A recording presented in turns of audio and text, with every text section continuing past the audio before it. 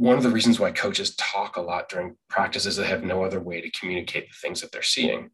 But if you gave your assistant coaches clipboards and told them, here's one thing I want, told them one thing I want you to watch for is you're watching for transition defense and you're watching, then they could write it down. They could make a conscious decision about whether they wanted to share it with the player or whether they just wanted to write it down and talk to the coaching staff later or talk to the player later and say, here are some of the things I'm noticing, or here's, that if I can create a second channel for people's observations to become useful, then they have an alternative to shouting it at the player in the moment of performance. And even if you don't have assistant coaches, I actually think that applies to us individually too, right? If I have a clipboard and I can write things down and make notes to myself, then I don't have to verbalize it to keep from losing it, right? Because it's in our working memory and we know that it's going to disappear. So my choice is it disappears and it never happened, or I shout it out, right? So my temptation is to shout it out, but if I can write it down, then I can come back to it later.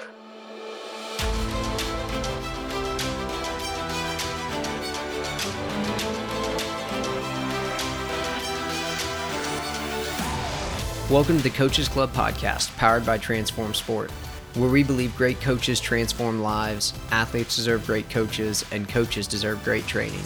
I'm your host, Luke Gromer, and every week we're bringing you conversations with coaches and leaders in sport that will help you grow as an effective teacher and transformational leader so that you and your team can reach your potential. Coaches, I'm excited to share this bonus episode with you. This episode is a recording of one of the free book clubs I'm running for coaches, covering the Coach's Guide to Teaching by Doug Lemov. This specific meeting consists of two things: about a 15-minute group discussion about the concept of the signal and the noise from Chapter 3 of the book, then a live Q&A with Doug Lemov. Before we get into the episode, I wanted to let you know that registration for round 2 of the free book clubs covering the Coach's Guide to Teaching is now open. You can go to cgtbookclubs.com or click the link in the show details to save your spot in one of the upcoming free book clubs. And if you have any questions about it, just email me at luke@transformsport.org.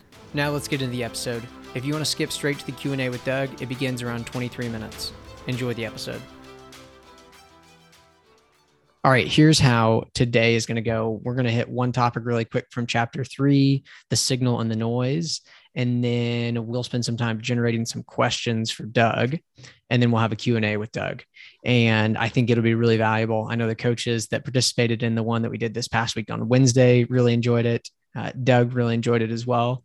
And so I think it'll be really valuable. But here's what I want us to do first is actually, I want us to stop and take a couple minutes to read a short section from Chapter 3. And it's the green section on pages 140 through 141.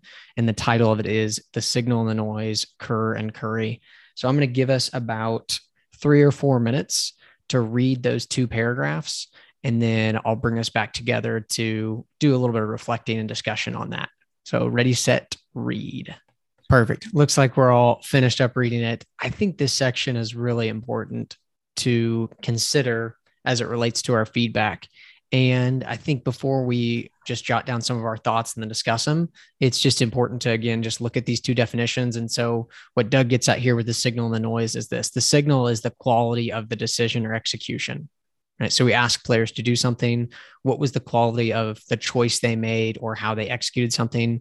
And the noise is the randomness of a single situation or outcome in sports. I think that we've probably all played enough or coached enough to know that we've seen players do the right thing and have not a positive outcome, right? They take a good shot and they miss, or they take a bad shot and they make it. And then, based on that outcome, they think that it was the right decision, but we know, like, oh man, I do not want them to make that decision again. Right. And so I think it's important for us to just get on the same page with those definitions. And what I want us to do now is just jot down our thoughts to these questions, 2 questions, and then an example that you feel like applies to your own coaching. The first question is this: like, why is it so hard? Why is it so hard as coaches or athletes to separate the signal from the noise or understand the difference? And then the second question is, what's the impact on our team's culture when we help athletes understand the difference between signal and the noise? And then the last thing is write down, it says 2 there, you can just do 1. one situation where you realized that you could do a better job providing feedback that distinguishes between signal and noise based on how we defined it above. And we'll just kind of popcorn around, get maybe 2 or 3 thoughts for each question. And then I'd love it if we all just briefly shared the example from our sport or our coaching where we feel like we could grow in this. So first, why is it so difficult for coaches and athletes to distinguish the signal and the noise? Coach Davis, what were your thoughts to that? Yeah, what I put here is part of the reason why it's a difficult time separating it can be due to memory. So, for instance, if in football we're talking about maybe a shot from 30 yards from a wide position, which we would know 99 times out of 10 is not going to be a good shot. However, if it goes in, everyone always remembers that shot, and they don't remember the 20 that they've missed previously from there. Yeah, that's such a good point. Yeah, that's a great example. Again, it's like sometimes you do the wrong thing and it turns out well, and so then we think, oh, this is great. Coach Givens, what'd you put for that one? I just for an athlete, like being result driven. So like I've got a kid on my team presently that it's all about, for him, it's all about making shots. And if he's not making shots, then it affects everything else. So, he lets, rather than being focused on, all right, this is, that's a good shot for you within what we're trying to do offensively, or that's a good shot for you within our offense. And if it goes in, great. If it doesn't, I'm okay with that as a coach. Whether it's a good and he takes good ones and he takes bad ones, but if he's not making shots, and that affects everything else, body language, his effort, just trying to, and I mean, he's going into his junior year. So we've been working on with it since he's a freshman, and we still haven't been able to get him past that point. Yeah, it's hard. That's a great example though. Thanks for sharing that. I'll just add this to that question, then we'll go on to the next one. I think emotion makes it really hard too. Sports are so emotional for us as coaches and as players. Like, we're all competitive. We're all there to win, obviously, too. Like, when the game starts, we want to win. Hopefully that's not our purpose, but we do want to win. And so, like, it can just be really easy to like, and even as coaches, like, our kid takes a terrible shot and it goes in, like, we're kind of secretly happy too. Like, we know we don't want them to necessarily keep doing it, but like you said, we can just get so attached to the results. So the next question, the impact on the team's culture when we help athletes understand the difference. Coach Roach, what were your thoughts on that? Yeah, I think they're both intertwined, actually. I think the hardness is down to if you don't define what your principles of play are, which has to be done as a group so everyone's on the same kind of wavelength. And then when it comes to the impact on the team's culture, we had it ourselves in our team. It leads to better decision making as a group. But as well as that, it can lead to better peer-to-peer feedback. That the coach isn't always the one telling them, well, why did you do that? Or was that the right decision at that moment? And things like that. It's more their fellow teammates take them aside and say, why did you take that shot on? It's not within what we're trying to do as a group. And I think that grows the culture of just being more together and understanding what you're trying to do as a group. That'd be my own personal experience anyway. Yeah. That's really good. Yeah. Coach Moore, what about you? What were your thoughts on that? I was thinking it gives a certain clarity. So if you're not constantly looking for the signal in the noise, it gives you kind of a map already. So you know what you're looking for, and you've a shared idea, and that's probably echoing what was just said, but you have a shared idea of what you're looking for rather than constantly trying to tune and find the signal. So clarity, I suppose, is one thing that it definitely helps. And it gives you a structure then to work from. So you know what you're looking for rather than looking for it. So it gives you an ideal map of the territory. Yes. I think that's a really important point, is that it helps us know what to observe for too, when we've helped define that clearly for them. Like, this is the signal, this is the quality decision I'm looking for. So I like that. And even thinking about what you said, Coach Givens, like maybe this is language you use with that player and introduce him to this concept of like, hey, these are the signals I'm looking for, whether it goes in or not. Like, that's just kind of noise. And that's just a thought, like even giving your players some mental frameworks around how we evaluate decision-making, I think is really important. Coach Jim, any thoughts on that question? And if not, you can be the first one to share your example situation. Okay. Yeah. I would just add on the impacts that I think it can have the impact of building empathy, building trust, helping understanding, so that there's a common understanding of what the goals are, as opposed to it just ending up in the net or whatever it might be. So it's an impact of a building, impacting culture. In terms of the example, I was coaching a group of under 16 young girls last week, and the session was creativity, which is, it's hard to define, encourage creativity. And what I basically wanted them to do is just a small 3v3 game, and I just wanted them to have confidence, take responsibility, to try run or dribble the ball themselves to try and score in what was like an end zone.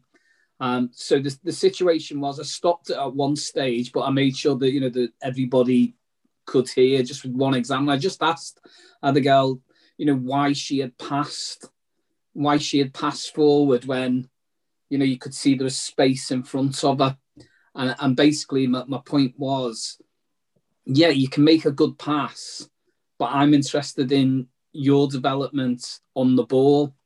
So if there's space there, you use it yourself and go for it.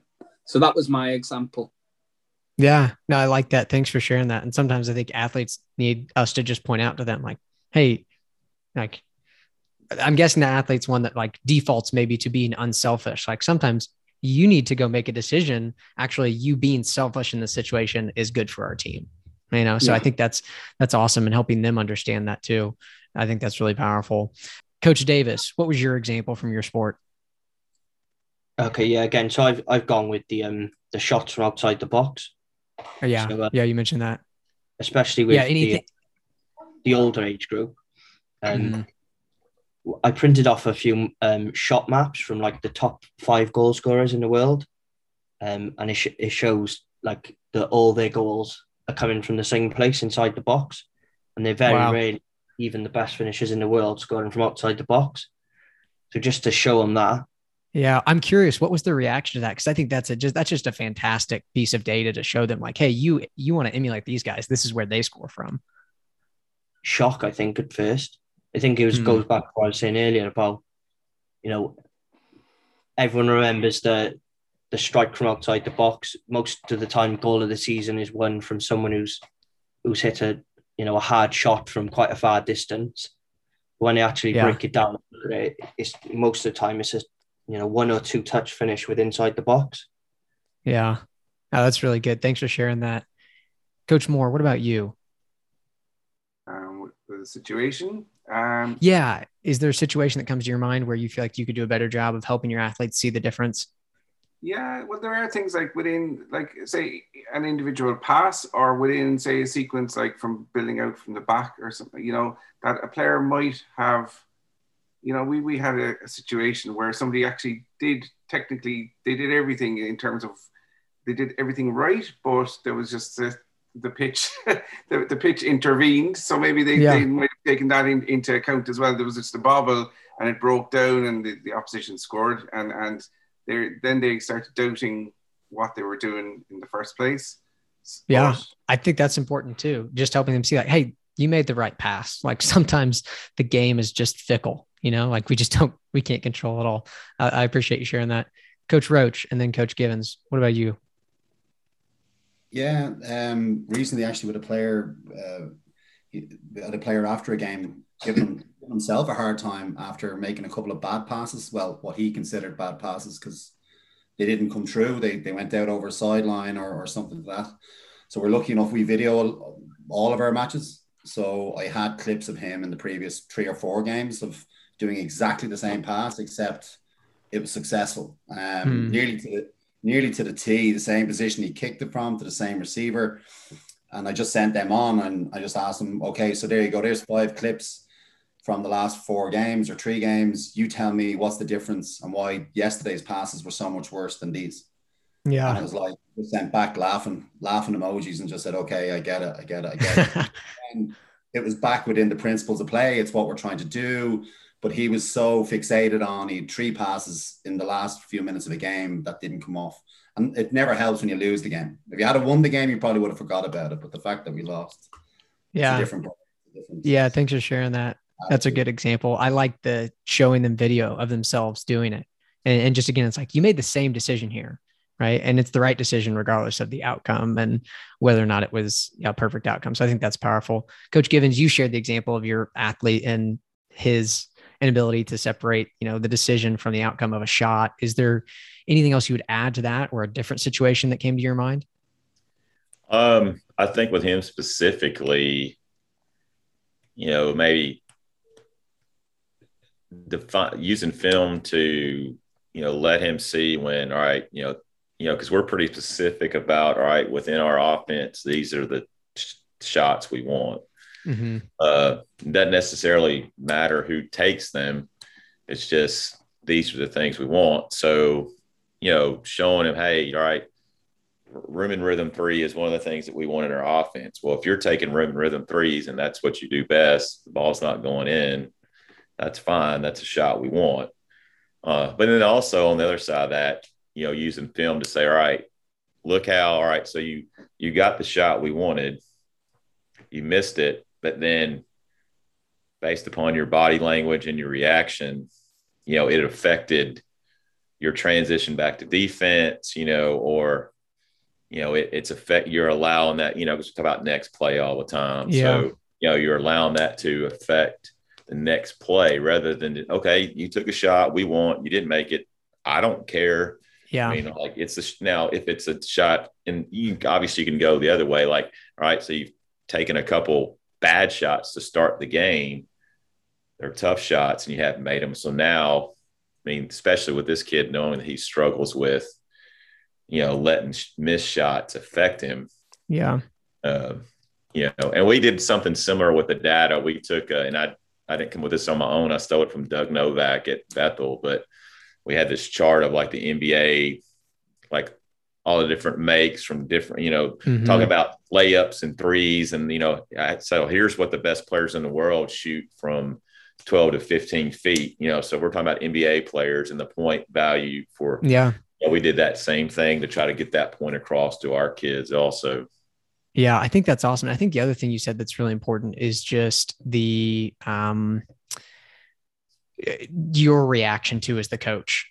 Like, we can't expect our players to be able to know the difference if we don't know the difference, right? So like, if we're getting mad when one of our players takes a good shot and misses, like, how can we expect anything else from them? So let me just share a really quick example that I picked up from PGC basketball that's really helped my athletes understand this difference, and me as the coach give better feedback to help them understand the difference. And so it's about shot selection in basketball. And we actually give our athletes a rating scale for when they take a shot in the game. It's a 1 to 10 scale, but we just use these 4 odd numbers: 3s, 5s, 7s, and 9s. Okay. And we get very clear with them on this. Like, it's a good shot or a bad shot when it leaves your hands, regardless of whether it goes in or not. And they know this. Like, I mean, we preach to them from the first time. It's like, it's a good shot or bad shot when it leaves your hands, whether it goes in or not. That's how we determine it. And so the scale is this. We tell them that we want to hunt 7s and steal 9s. 9s are like wide open layups in basketball. Like in soccer, this is the cutback, one touch, like you're alone, or the breakaway on the goalie. Like a 9 is like, this is as close as you can get to the best shot you can. Right. It's wide open, essentially. 7s are like your shot. So it's, where is that player skilled at scoring? 5s are 50-50 shots, and 3s are third grade shots. And so we tell our guys, like, hey, we won't take you out of the game for shooting 7s and 9s. Even if you miss them, like if you're shooting 7s and 9s, we're not going to take you out. And when they shoot 7s and 9s, not only us as the coaches, but like someone else said, I think it was maybe Gareth Roach, their peers start giving them that feedback. Oh, keep shooting that. Like that's a 7, that's a 9. That's what we want. So it's been really powerful just to help our athletes kind of shift their mindset around shooting and giving better feedback to each other. And the other thing that I'll say to it, and I love the things that a couple of you mentioned with showing them data of pro athletes and some of these things, we actually quiz our guys on it too. So we'll show them video clips of either like our team the previous year or maybe NBA players taking shots. And then we grade the shot based on our shot selection scale. And here's the other thing I do is I cut the video before the ball goes in every time. So they have no idea if the shot goes in or not. We just evaluate it based off of when it left their hand. Right. And we define what a good shot is when it leaves your hand with some different things. But yeah, any questions, thoughts about that? I hope that even, soccer, rugby, whatever you coach, that maybe you can find a way to take that and adapt it to your sport. It's been really valuable to me in my coaching to help me get better feedback. But then I think players have really enjoyed the freedom of it too, knowing, okay, I'm not going to get taken out if I miss a good shot. What was the phrase you said you used with that? Yeah, it's a good shot or a bad shot when it leaves your hands, regardless of a make or miss. You said something about yes. Okay. We hunt 7s and we steal 9s. Okay. Yeah. And so like, again, a 7 is for that shooter you mentioned, Coach Givens, a 7 for him is an in rhythm, in range 3, right? Like that's his shot. A 9 is a breakaway layup. So like transition or a backdoor cut, wide open layup. And that just gets your team in the mentality of like, we're going for a quality shot here. And we'll be okay with a quality shot, even if we miss it. So been really powerful. Hopefully it can help you in your coaching. Any other questions or thoughts on that before we start generating some questions for the Q&A with Doug? Cool. And if you do want any more info, I have like a document that we share with our team on it too, that I'd be happy to share with any of you if you're interested. So Doug's about to hop in here. Let me just tell you really quick. Here's kind of the flow of it. I'll facilitate the Q&A. You guys are about to drop in some questions for Doug. And then as Doug is answering a question, if you have a follow-up question to it, send me a private chat and I'll either ask it or call on you to ask it as he's answering some of our questions. And here's what I want us to do right now is I want each of you to do this. In the chat, I want you to send one question for Doug specifically about feedback, and then one question for Doug about anything else, teaching and coaching. Well, let's go ahead and start getting into some of these questions. If you're still finishing up your thoughts, go ahead and just type those in and send them whenever you finish it. But let's start with Jim. Jim, you want to introduce yourself, what you coach, and then ask your question? Thanks, Luke, and hi, Doug. Jim Fallon from a place called Devizes, Southern England. Coach a range of age groups from young children to adults or under 23s. And my question, I'm a football soccer coach. Context to this question is, I was on a course once when I had a real pivotal moment in regards to use of praise and how powerful that can be.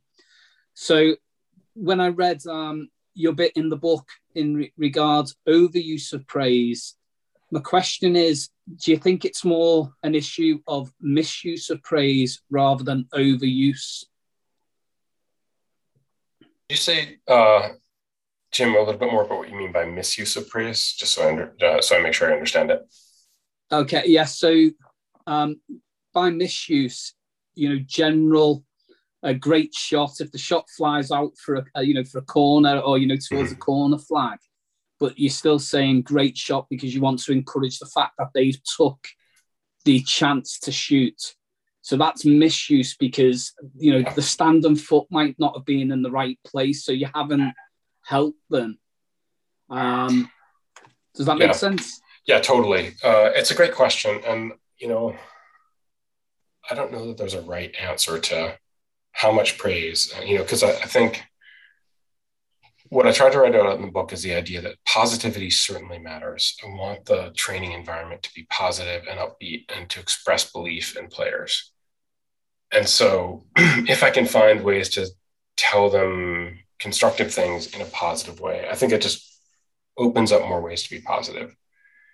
Do I think it's true that some coaches call things that are not good or not excellent in order to motivate players?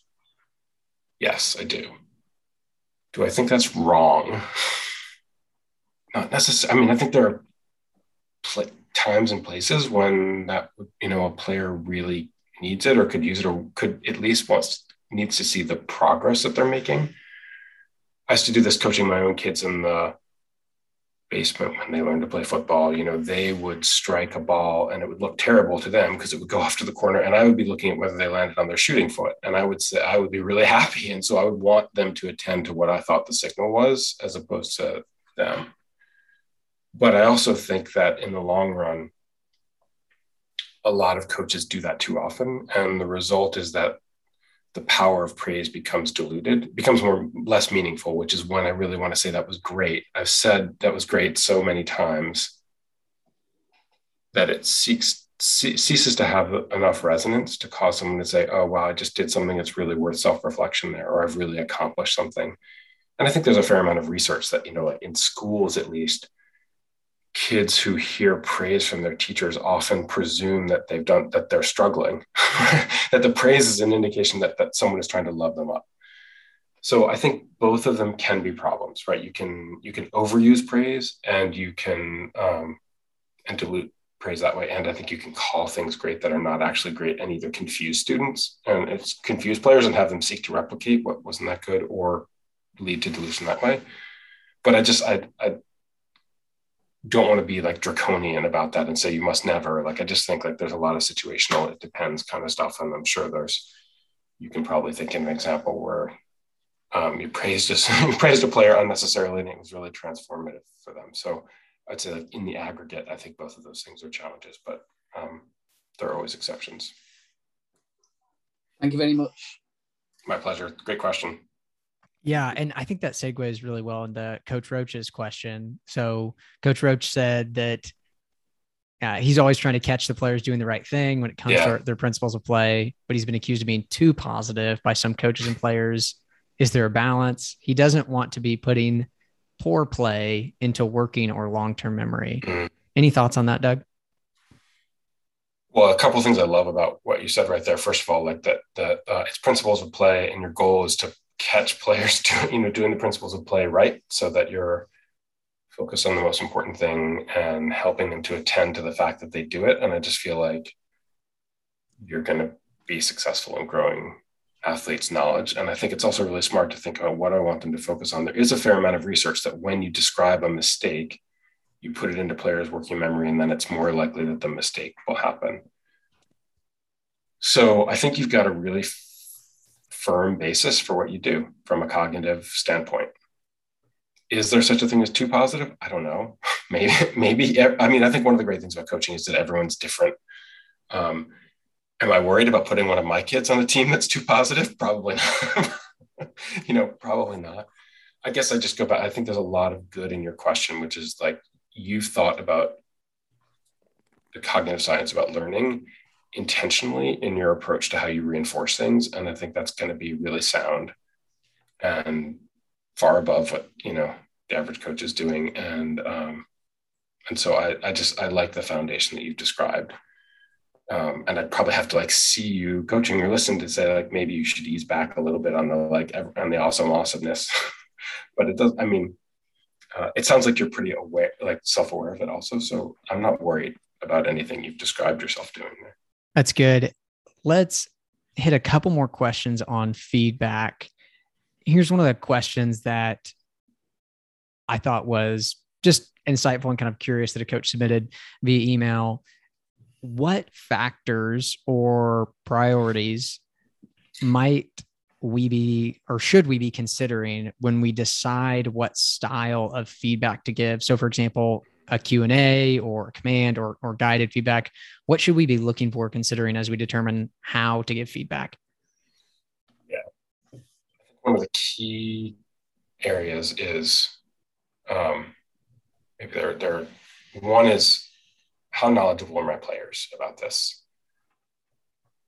When players are not as knowledgeable when they're novices, when I'm just installing something, I'm probably more likely to err on the side of guidance and statements and notice this than I am. I'm probably slightly fewer questions, though with the caveat that I think when I'm installing an idea, when we're learning something for the first time, how to do it, one of the things I want to make sure that I have is attention, right? The depth of our attention creates our capacity for learning. And so I need to ask enough questions to make sure that my players feel locked in mentally, and they're attending to it and they're watching it. I was talking about this with a professional basketball coach here in the US last week. And he was installing sort of key principles of his offense, right? These are professional players. These are like the 4 or 5 key movements in our offense. And so for the most part, they're experts, but they're kind of new to it. So he was making a lot of like, this is what we want to do. This is what it looks like coming off the screen. This is the decision this is the choice, basically X or Y. But he also wanted to make sure that there's in the NBA, like there's music playing in the background and there are like, there are 16 coaches walking around interacting with them. So I think he was really trying to build just their focus. So one of his purposes, just asking them questions, right? So let's just review there. What happens off the screen? What's your visual cue on the screen? What are the options? So one factor is, where are they in the learning process? What do I think about the level of attention? And do I need to sort of build a culture of building that focus that's necessary to learning? And then generally, I think as players get more expert, I want them to do more of the thinking. And particularly when I want to stress perception, that's a place where I think I have to ask questions, because I can't really see what players are seeing. So what do you see? What are you looking for? What are you looking for? What were you looking for there? Even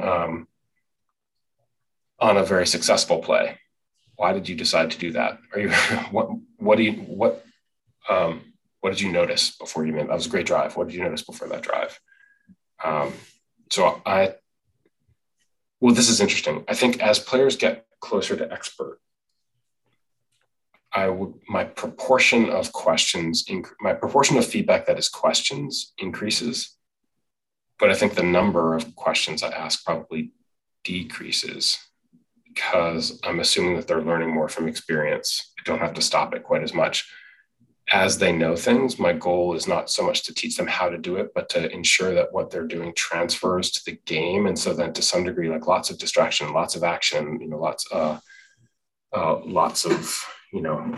playing out of the flow will probably help them transfer a little bit more. So I would say greater proportion of questions, slightly lower number of interruptions for feedback. I guess those would be some of my hunches. Yeah. And then maybe this gets to Fran's question about what would you put in the next version of the book, which is maybe I've been reading a little bit about metacognition and its role in athletes' development. And how aware are you of what you did? What did it feel like when you did that? What were you thinking about? I think there's a role for that kind of question. As players begin to master things, we want them to do it on their own. We want them to make judgments and decisions when we're not there, right? Just kind of trying to raise their awareness of what happened there. Were you aware of it? Did you see it? What caused you to do that? How did you feel about it? Did it feel different than the last time you did it? There's a really fascinating tweet that I saw yesterday about the Australian high jumper. Right? She was one of the women's medalists in the high jump.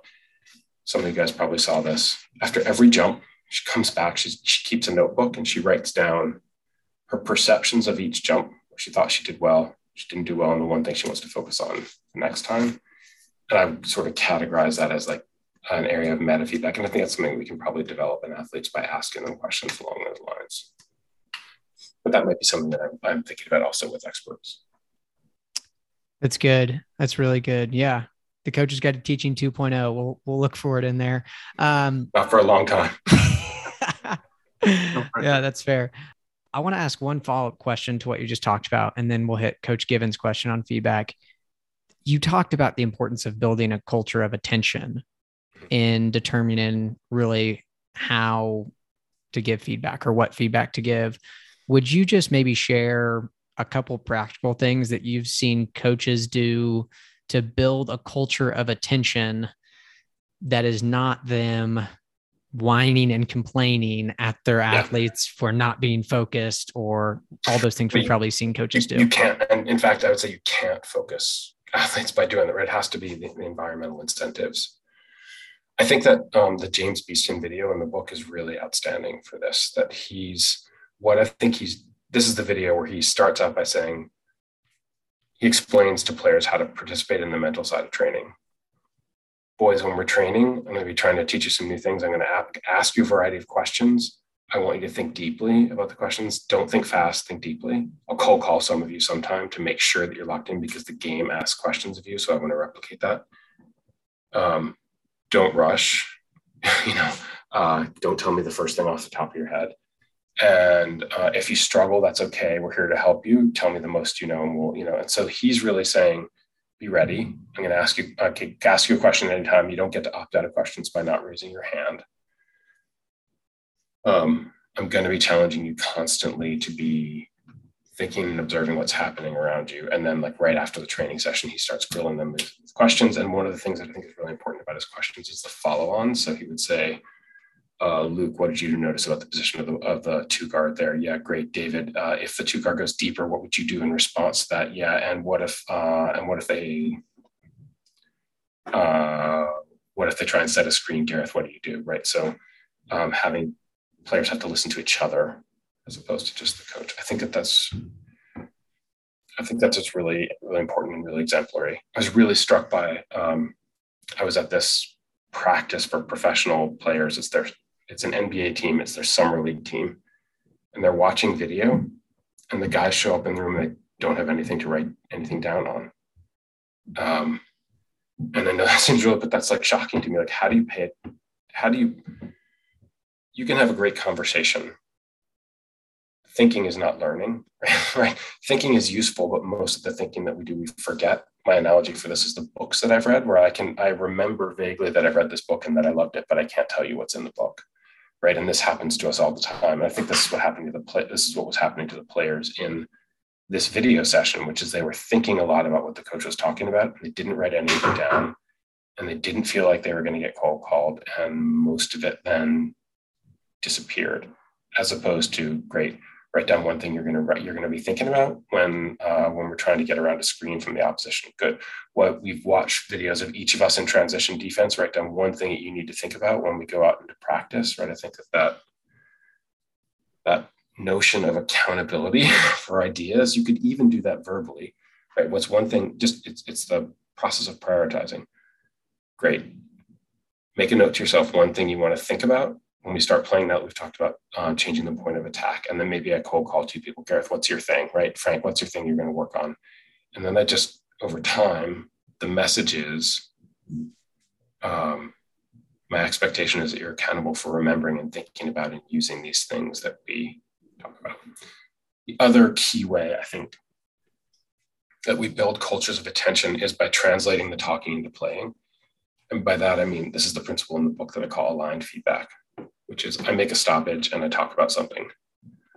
Boys, when we receive the ball, we have to receive across our bodies, snap our hips open so we're facing the direction of play and our eyes are up. Let me see that now as we're playing, go. And then the boys start playing and I start talking about everything in the world except for whether they're receiving the ball, across their body, snapping open their hips and with their eyes up. And that suggests to them that the things, I'm not even noticing whether they concentrate on using the feedback that we talked about and sustaining their focus on it, as opposed to if I say, yes, that's what we want. That's what we're looking for Jim Witter, see the ball. Yes, I love the way you open up your hips really well there, David. Yes, eyes up, Garrett. That's what we're looking for. Even more, Fran, right? That tells you that my expectation is I'm after the feedback, I'm thinking during live play about your capacity to concentrate on using that idea to change your play. Otherwise, I think the message is, we talk and then we forget it. And again, I think that's about just harvesting focus on things that are important as a team. Yeah, I like that a lot. And I think that what you just said there probably applies in some ways to Coach Given's question. But Coach Given's question is, what's the most important feedback principles for individual skill development? Anything you'd add? Well, I think one of the challenges, I think maybe the most important principle in feedback is the simplest one, which is don't chase 5 rabbits. And I think that is actually more challenging in individual feedback because we're right there with one person right there, and you can just you can load them right up. And so the temptation to tell them too much is just ask my son. So I think that's especially challenging. But I also think that oftentimes when we're working one-on-one, we're doing really skill-based focus. And I think there's an opportunity there to use the idea of binary feedback there, which is just telling someone, yes, no, you got it, you didn't do it, which helps them to, it's almost like AI, right? It helps them to be more intentional about processing a ton of iterations, particularly things they might not be aware of. I was watching a coach work with a player who was taking an extra step, like at some point, it was a soccer situation, but you can imagine this in basketball also. And he wasn't even aware that he was doing it. So he just put him through a series of exercises, and he'd say yes if he was successful in eliminating the step, and no if he took the extra step. So they just did this like 50 times. And I just think that like that, again, it was almost like an AI kind of thing. Like he just began to adjust from having this very fast binary feedback that was successful, that wasn't. And so I don't know that that's a problem, but I think it's an opportunity that's sometimes created, which is very, very short iterations of singular feedback. Like we don't have to identify the person we're giving it to. The person knows who it is. We know what the skill is often. And so we can insert a different kind of feedback loop there sometimes. Yeah, I like that a lot. Let's go ahead and hit Coach Given's other question, general question on teaching and coaching. Doug, what stood out to you in your research for the book in terms of building a positive team culture? Yeah.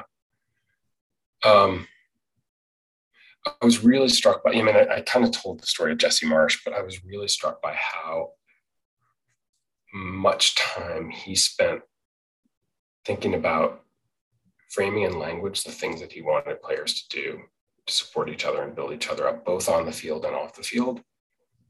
How central language was to that. And also I would say one of the things I didn't talk about in the book that I've read since, this might also be in version 2.0 Fran, is that cognitive scientists say that stories are privileged cognitively for us, which is like we remember stories really well, better than other things that we hear.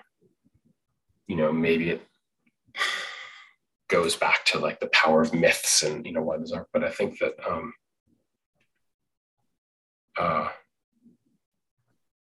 the way that Jesse built stories around who we are and why we want to be those people, and we're going to be Muhammad Ali. There's like a vignette that goes with the word, and it's a story, and that makes it really memorable, and it's almost like emotional for some players. I think that was just really, he's a brilliant guy, and I can't tell you, you feel it as soon as you walk into the building with him, the like closeness of his players and the way that he both respects them and demands a lot and thinks and sort of is trying to always unlock the puzzle of each individual. And I'm struck by how much he does that just by defining things and telling stories about things.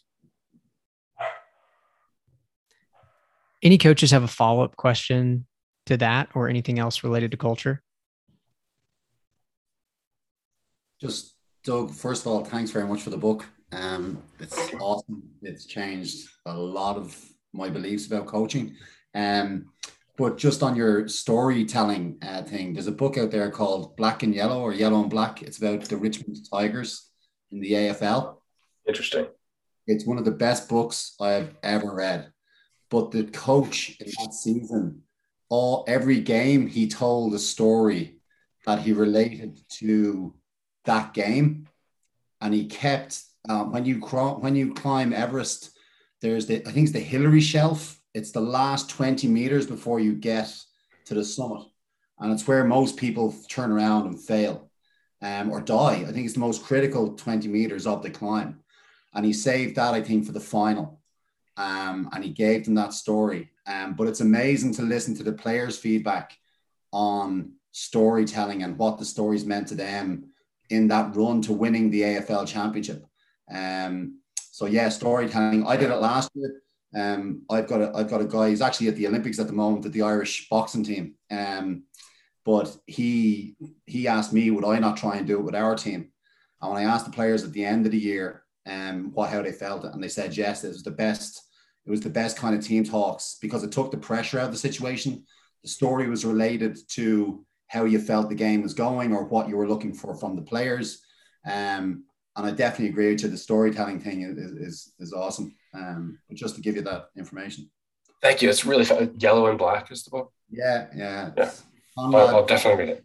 Yeah, I'll send it on to Luke if I can get the full details. I was thinking about this the other night because my family and I were sitting around watching a movie, and I was struck by how often we look at each other when we're watching a movie. Like, think of how illogical that is. Like, we're watching, but what we're doing when we're looking at each other is we're looking to confirm whether other people in the room find the story as powerful as we do. Like, was that funny to you also? Are you stunned by what just happened there? Did you find that sad also?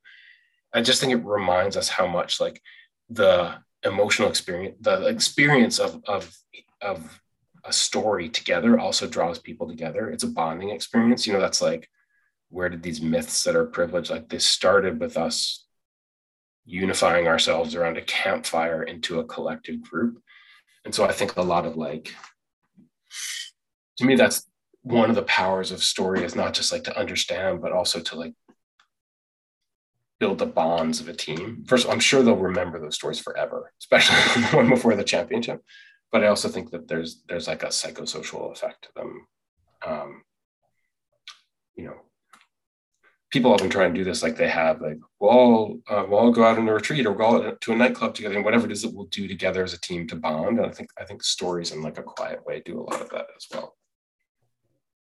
That's really powerful. I promise to read the book and blog about it. Yeah, there we go. I love it. So coaches, on Wednesday when Doug joined us for the last one, he asked each coach just to share their biggest takeaway from the book. And so I'd love to give you guys just about 30, 45 seconds to either jot down or just think what was your maybe biggest learning from the book. And then you'll just have a chance to popcorn around and share that with Doug. And whenever you've got yours, just go ahead and unmute and you can go ahead and share yours. Shall I jump in, Luke? It's Jim. Doug, so my biggest takeaway, and I don't want this to sound corny, but combining the book with this book club and actually chatting through some of the concepts and ideas, there's so much in there that for a little brain like mine, I can't take it all in. Even though I've been involved coaching football or soccer for so many years, I can't take it all in. So this book club and the chance to share ideas and to bring them to life, it's I've never been on a book club before, didn't know what to expect, but it's absolutely the perfect way to read a book for me. That'd be mine. Thank you for that, and Luke, thanks for the book clubs also. It's funny, I do think I appreciate that. It's a challenge to the book. I was describing it to a friend as like, it's a whiskey book, not a beer book, right? Like I think it, it's dense. My wife can't get through it. Like, every time I look over at her, she's falling asleep. I think I think it's ironic that like I talk about the limitations on working memory, and yet, it's a pretty dense book, and I do think having people to talk through it with and process it with, and lots of opportunity to like take the ideas and try them and see what happens and experiment with them. I think one of the ways you could use it wrong would be to try and do everything at once. And one of the ways to do it right would be to say, like, here are two things that I really want to think about right now. And I'm going to go with those. And then I'll come back to some of the other ideas. Thank you for that, Jim. Thank you. I'll jump in now because I'm a bit like Jim. I read it and there was just it wasn't that I was overwhelmed. I just knew after I read it that there was so much in it that you just couldn't take it all in. You couldn't just run away and start saying, okay, I'm going to do this, and this. I actually said to myself, I'm going to step away from it for a few months and percolate and smart. Yeah, take a few bits out of it.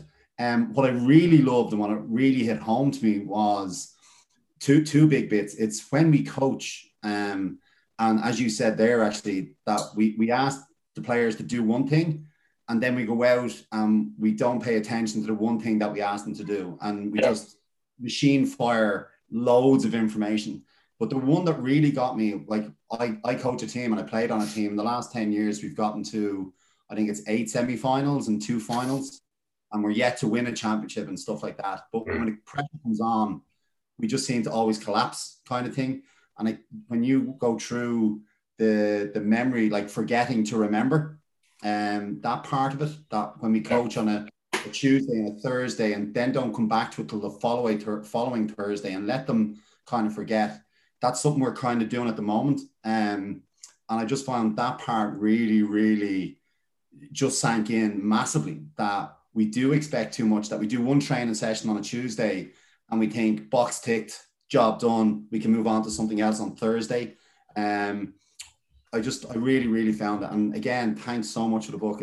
It's an encyclopedia. I've recommended it to more bloody coaches than I can tell you. I hope Irish sales went up by a good play in Dublin. I was wondering why it's number one in Ireland. I want some commission, Doug. I want some commission.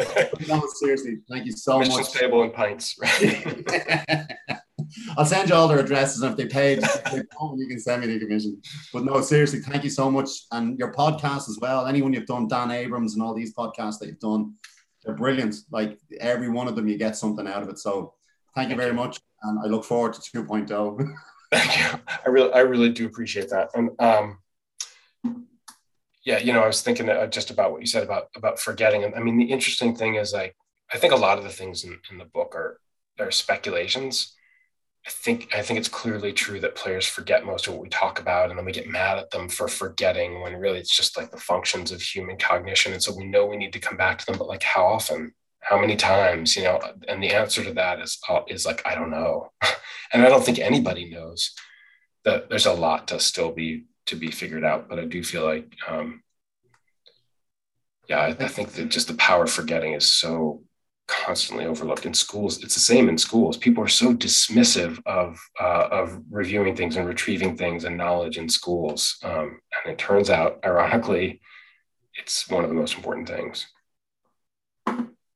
I think it's the checking for understanding. I think that's how you've ticked the box. And it's not a player during the week, a bit like what you guys are saying, he constantly did one kind of a thing, and he did it in a game there recently. And I sent him a clip and just said, look, if you had the ball back, what would you do? And as I said to one of the coaches on Saturday, his text message back to me was word for word what I would have said to him. And that's it. Like, it was just, that's sorted. He knows now. It's that execution. He just needs to box off himself. When he watches the video, he sees it as well as we see it. And that's when I think, you've got that box ticked, but it could take a while, Doug. It could take a while. Thank you. Coach Givens, Coach Davis, Coach Moore. Yeah, I would say for me, it's the narrowing of the focus on your feedback. And then whether it's individual or group, and then, if, like you said, if you have an emphasis for that segment, staying on it and not, all right, here's what our focus is on. And then it goes to live play. And then you're machine gun them with 12 other things. And like you said, then the importance of it goes away. We were doing some individual skill work a couple of weeks ago, and I caught myself. I was trying to be really cognizant of we started the drill, like, here's the focus. And all right, and trying to make sure that my feedback was tied to that. And then, I mean, even though I was being cognizant of it, I was still would find myself throwing other things in there. So I think for me, that's a huge kind of point of emphasis and something to just try to be intentional about moving forward. But like all these other guys said, there's so much good information in here. And I don't think just obviously for coaching purposes, but I mean, coaches are teachers. So, classroom principles. But again, I think, like you said, there's so much in there. It's trying not getting overwhelmed by it. Like, all right, let's focus on one or two things that we're going to really, and then as a person, as a teacher and as a coach, improving on.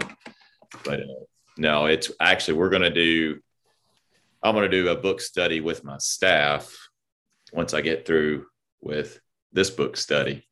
And so again, I'm with everybody else, like in my simple brain, having more people to talk about and discuss it with helps with, trying to figure it out and decipher.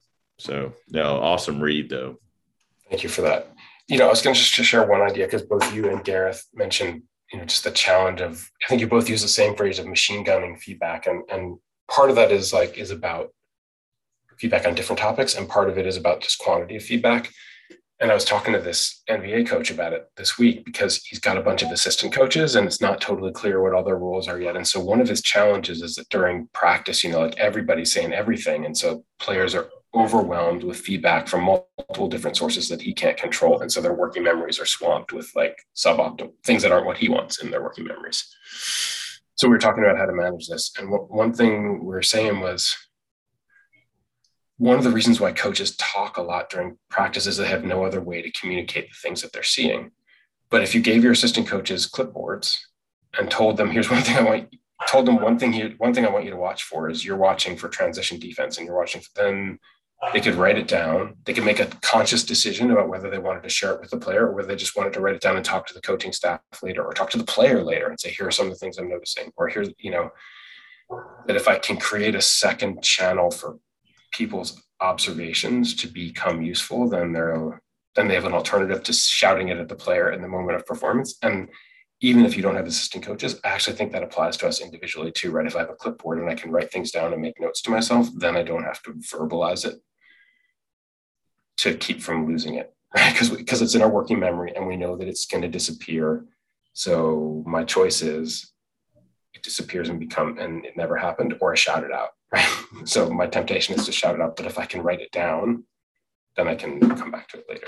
So I don't know if that's ever helpful, but I just think that's one of the reasons why I think clipboards are really helpful. Sorry for the long-winded response there. It's fantastic. Coach Davis, Coach Moore, you guys got your quick takeaway? Yeah, for me, it was like they always say, something comes up at the right place at the right time. So it was the day before we were starting our new season, and I had the phone call from our academy boss saying, these boys that are coming in tomorrow, they're a good bunch of lads, but there's one really confident player in there, and the rest are quite quiet. So really think about how you're using your questioning on the players. And then that night, I was on page 152, came to James Beeston's rollout speech, and it seemed to be like the perfect timing just to incorporate that into the session the next day, and make them all aware that, they need to raise their hand and that we could call on any of them at any time. Because I think this one player otherwise would have just dominated every question, and it probably would have been the same way for probably, a few months until they all really got to know each other. That's great. We have a phrase for that, which is voice equity, which is so often the sphere of talking is dominated by one or two players. And like all those quiet boys, oftentimes they're quiet because they've learned that they're not fast enough. That's just not their style.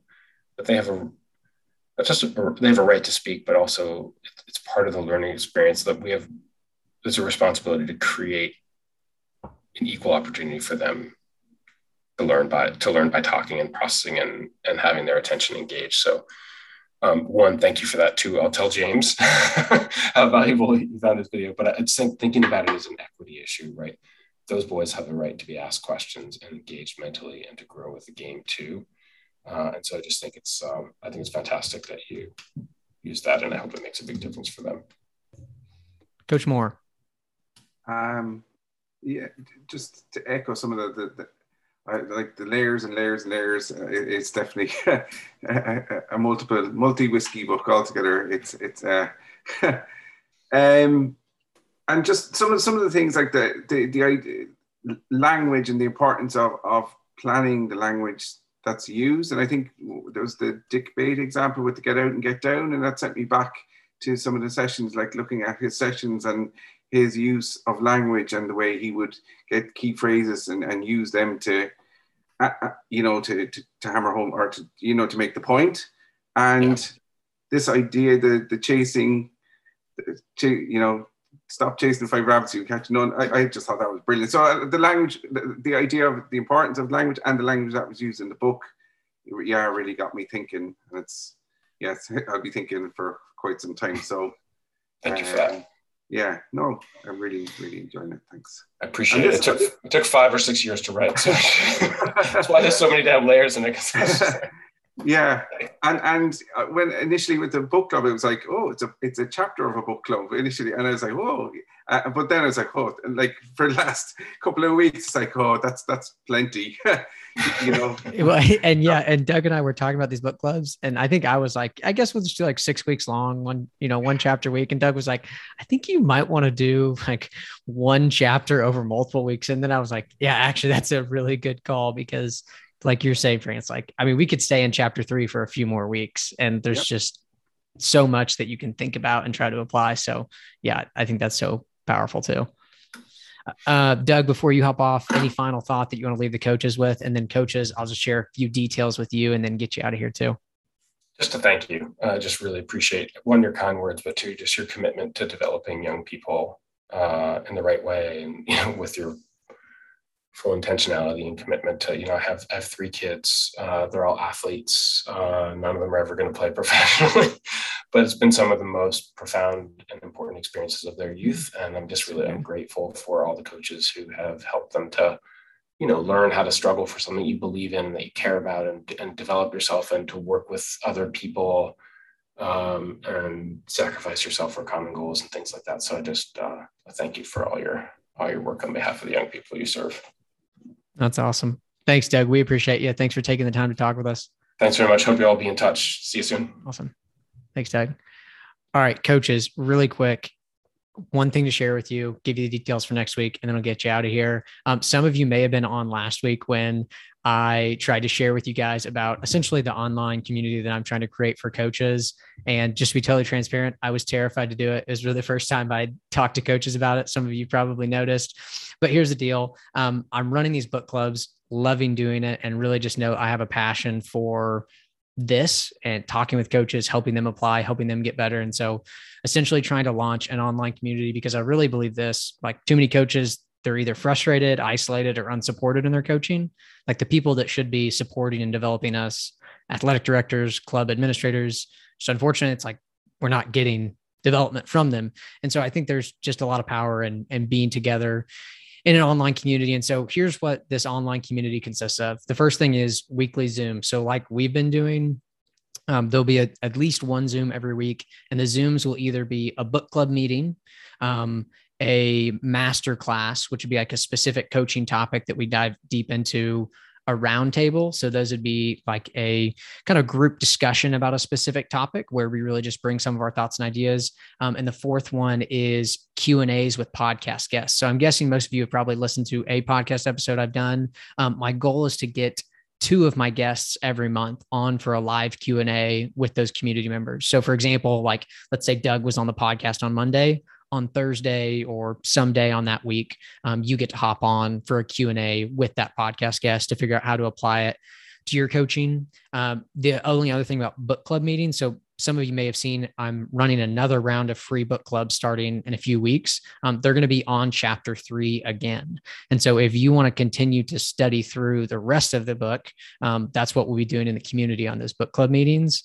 And so yeah, we'll probably be going through the book like we talked about for about a year, but we'll just like continue to go through chapter by chapter a couple times a month, diving into some of those topics. The other things that I think will hopefully be really valuable to the people in the community is, one, you'll get replays of all the things online, just like you got for the book clubs, but then you'll also get a podcast feed that's for members only. And so, for example, like if you couldn't have been on this Q&A with a podcast guest, I'm actually just going to upload the audio only into a private podcast feed that members have access to, so that you can listen to it. Just because I know I'm way more likely to listen to it in my car or working out than I am to get onto my computer and actually watch the video replay of something. There will also be like a community-wide group me for us to connect, share ideas, and then as it grows, a sport-specific group me too. So like all the soccer coaches have a separate one, basketball coaches, and so on and so forth. Quarterly one-on-one calls too. I obviously, like, a big part of it for me, what I've loved too, is getting to know you guys as we're doing this. That's a big part of it, is just getting to share ideas and hopefully contribute, to helping you guys grow too, as I'm doing the same.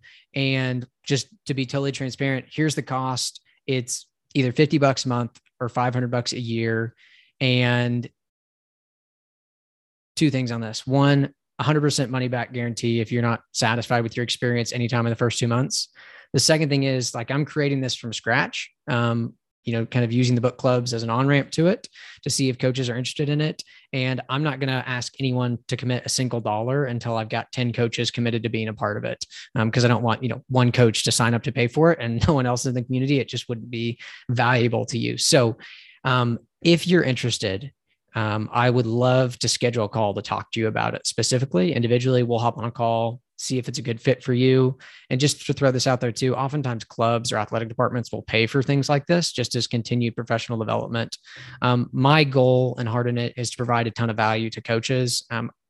Jim, I appreciate what you said. I'm super grateful to know that this has been valuable for you. That's the goal. And so I just think that there is a lot of value in coaches getting together and learning together. And so that's my heart in it, ultimately, to give value to coaches so that you guys can be better for the kids you coach, because that's really why I'm coaching, is because I love to see kids have amazing outcomes as a result of sports. And I know that coaches are the avenue to make that happen. So that's the community. I'd love for you to be a part of it. You can learn more about it, schedule a call to talk with me at coachesclub.community, or just email me.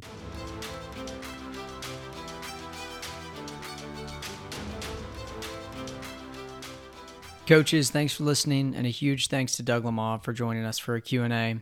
If you haven't already, go get a copy of his book. It's absolutely fantastic. There's a link to buy the book on Amazon in the show details. And if you want to hear more from Doug, check out episode 1 of the podcast, where I interviewed him more extensively about the Coach's Guide to Teaching. And 2 quick things before we wrap up. First, you heard me talk about the Coaches Club community. I'd love for you to be a part of it. You can learn more or join at coachesclub.community, or just click the link in the show details. And if you have any questions about it, just email me at luke@transformsport.org. And finally, don't forget to sign up for the next round of free book clubs. They start the week of August 16th, so sign up soon before spots are gone. Thanks for listening to the Coaches Club podcast, powered by Transform Sport, where we believe great coaches transform lives, athletes deserve great coaches, and coaches deserve great training.